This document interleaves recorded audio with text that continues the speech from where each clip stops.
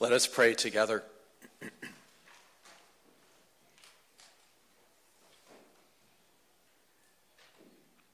Dear God, this morning we thank you for the profound mystery that as we read other people's mail, this letter to the church in Philippi 2,000 years ago, we thank you for this mystery that we may still continue to hear you speaking to us in the challenging circumstances of our own lives and in our own world. So once again, speak through your word to each of us at our place of deepest need. We pray this in Christ's name. Amen.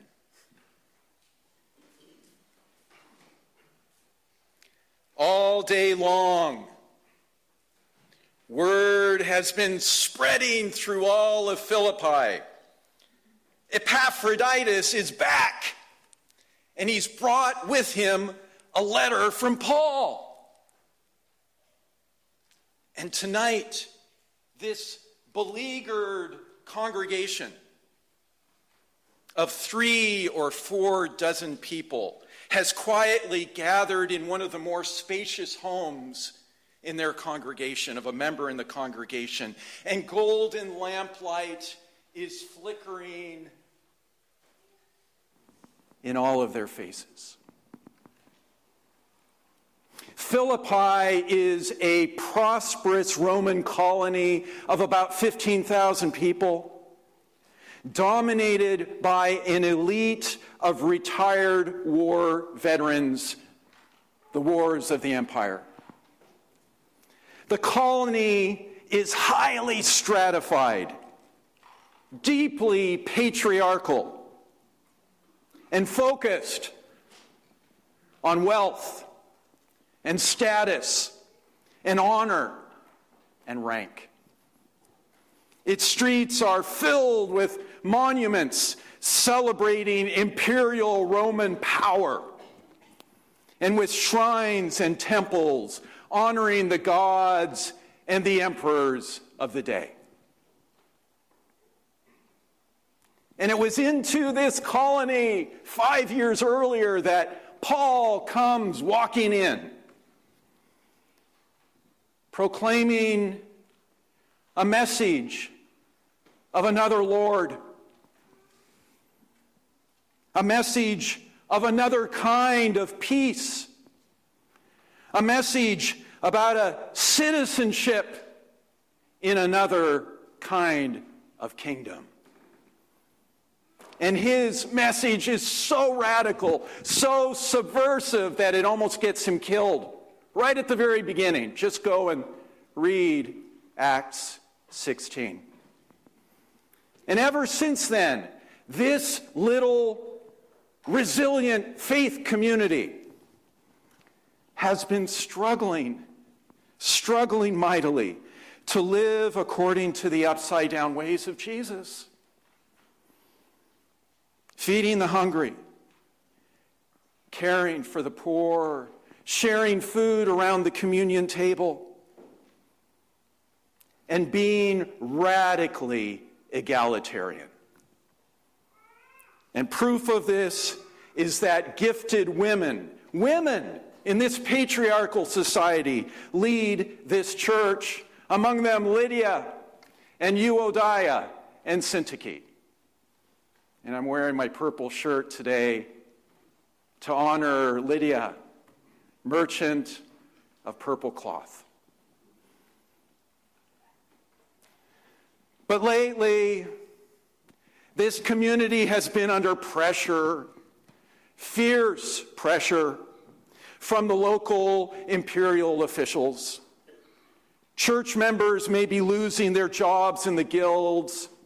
Business people are losing their business, and social connections are being cut off and severed.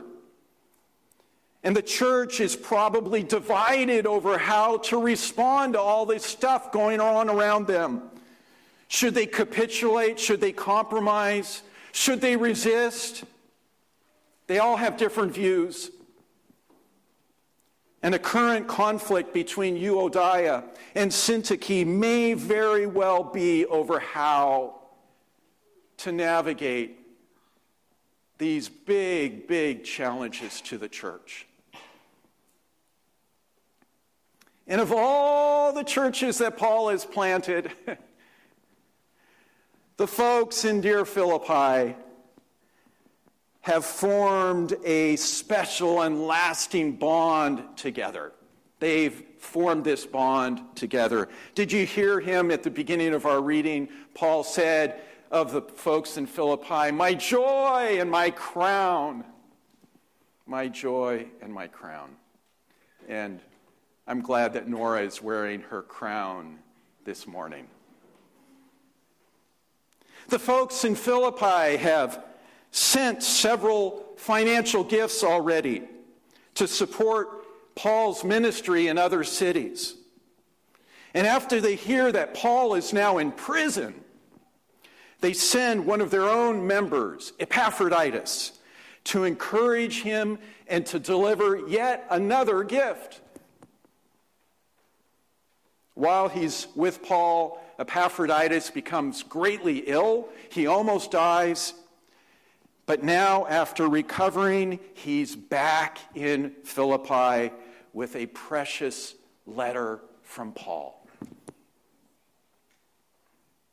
And as is the likely custom of this congregation, Epaphroditus now slowly reads them Paul's letter out loud.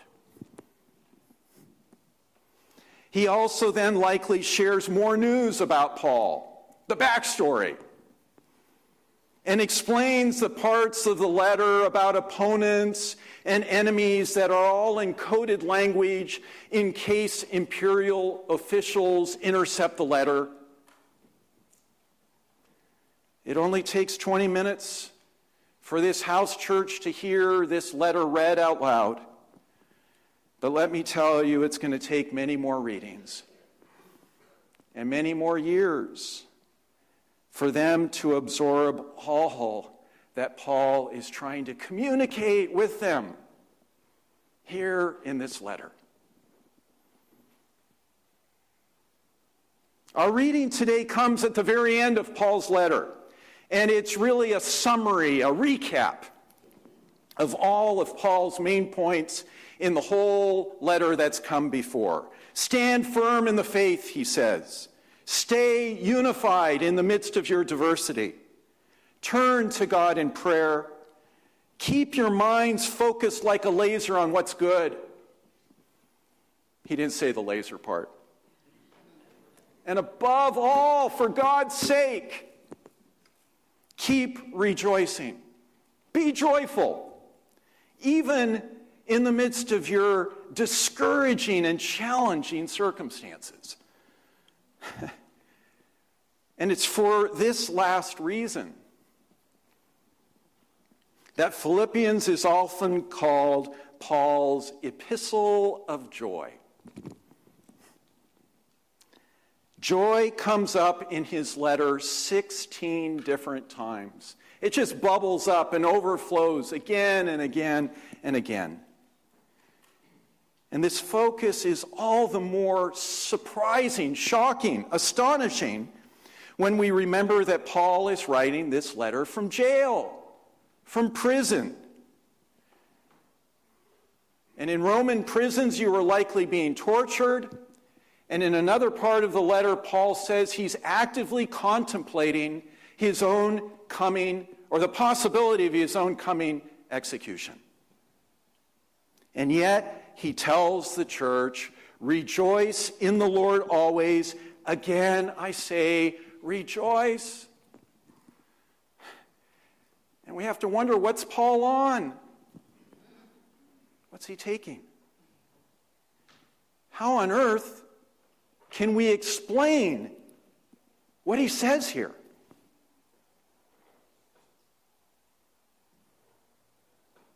The answer, I believe, is found in those three words, in the Lord. You see, Ever since Paul's mystical encounter with Jesus on the road to Damascus, do you remember that? He's thrown off of his high horse. He releases his murderous sword that he's taking to go to Damascus to persecute the church with. And on that road, Paul experiences a breadth and a length and a height and a depth of God's love like he's never, ever experienced so far. It's a love that slowly heals his inner and outer violence. It stabilizes him. It completely reorients his life. And he learns from experience that nothing now can ever separate him from the love of God in Christ Jesus. Nothing, not even beatings, not even shipwrecks, not even stonings, not even being thrown in the empire's prisons. Earlier in this letter, Paul writes that nothing can compare to the surpassing value of knowing Christ Jesus my Lord. And here we see that he's not just talking about one isolated past mystical experience and encounter with Christ, but he's talking about an ongoing and living and vibrant and prayer-infused relationship. His overflowing joy is now deeply sourced in the life of Christ, which he is now participating in and which he shares. This life of Christ he shares with the folks in Philippi. In this past week, I kept on hearing Paul saying, "Dear Chestnutters, don't wait to be joyful. Even when the world feels like it's falling apart, and it sure does right now with war and climate crisis, don't neglect to celebrate and be joyful together. Don't forget to keep loving and forgiving each other well. To keep pausing for awe and beauty. As Paul says earlier in this letter, keep on shining like bright stars in the darkness." Now maybe you're asking yourself, "Hey preacher, how in the world, a world filled with such horrifying violence and war and oppression, can we be joyful?"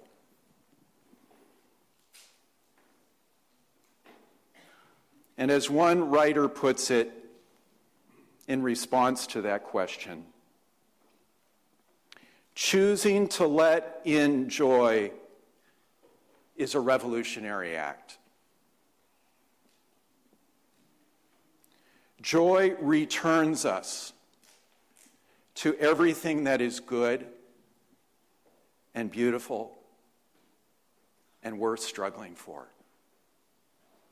Joy, I believe, returns us to God. And that's why we must never wait to be joyful, even in the midst of hard circumstances. Joy returns us to what is good. Joy returns us to God. After the death of Danette's dear father 7 years ago, we inherited this little plaque, wood sign, and we have kept it in our kitchen now for years. And it expresses how Sanford chose to live the final chapter of his life. It says, life isn't about waiting for the storms to pass. It's about learning to dance in the rain. Of course, in Sanford's last weeks and months, there was much anxiety at times. There were tears. But what we as a family will never forget is Grandpa Sanford's joy with the grandkids and their laughter together, especially at the table.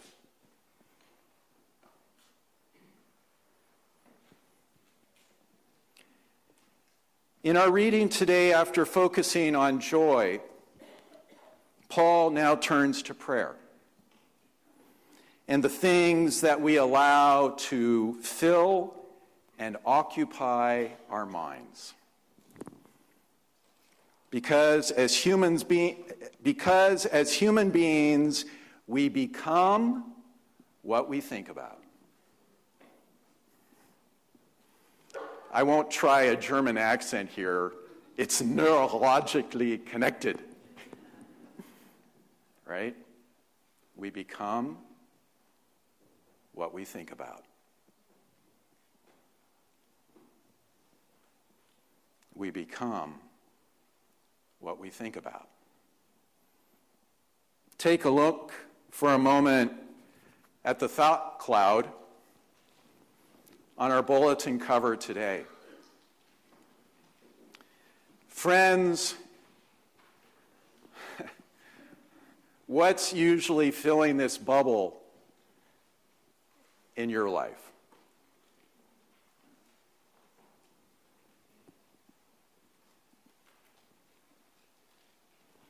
It's pretty sobering, isn't it? What's filling the thought cloud of our church? What's filling the thought cloud of our families? What's filling the thoughts of each one of us individually?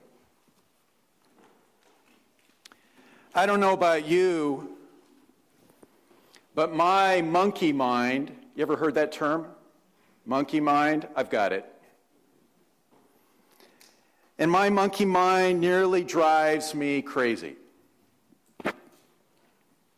It races, intrudes, frets, and zooms in on the negative. Anybody have that kind of mind?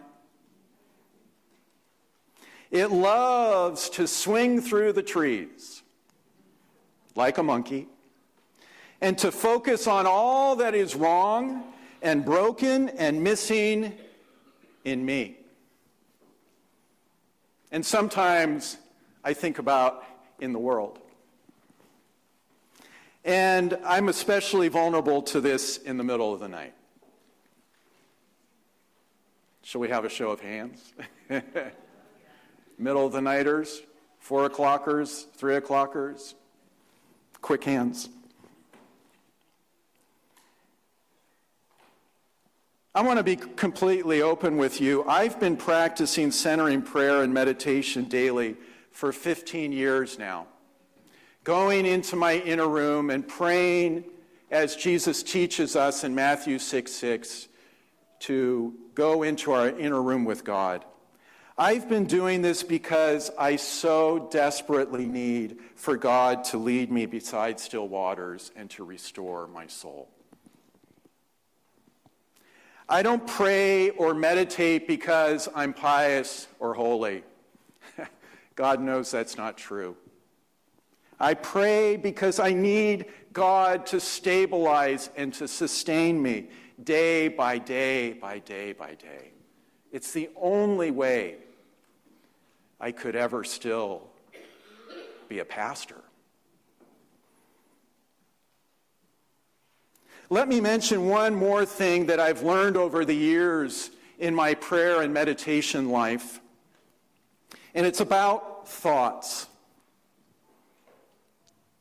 Friends, thoughts that are resisted directly only gain power. The more we fight not thinking about something, the stronger that thought becomes. And the key instead is to let our thoughts come and let them go, and to invite God fully into this prayer process. Let me explain, or let me give you an example. Imagine that you're feeling especially angry, furious, enraged at someone. And your mind is going around and around and around and around and around about what happened. Instead of resisting these thoughts or pushing them down or denying that we have them, we can instead pray, "Dear God, I freely surrender to you my thoughts of anger. I acknowledge them. They're there, right here. And I let them come and I release them to you. Please help me to shift my focus now to what is good, to what is creative, to what is loving." And notice that this process of shifting is not at all violent or coercive, but incredibly gentle and kind. We simply shift our focus to what is good and of God again and again and again. And over a lifetime, God slowly and steadily transforms us so that we may have the same mind that was in Christ Jesus. The goal is to have the mind of Christ, individually, but especially together as a congregation.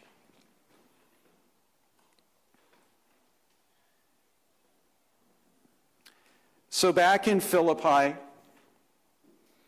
in the golden lamplight, a hushed and holy silence has now descended upon the congregation as they ponder all that Paul has shared with them. Euodia and Syntyche exchange glances across the room and know that they have some mending now to do in their relationship. The congregation feels newly stabilized and sustained by Paul's words. And in the following years, Paul's letter will be recopied by hand again and again and again, and it spreads across the Roman Empire. Folks will continue to find it so insightful that eventually it will become Philippians in the New Testament in our Bible. And here we are today in 2023, still reflecting on it and still being inspired by it ourselves. Thanks be to God. Amen.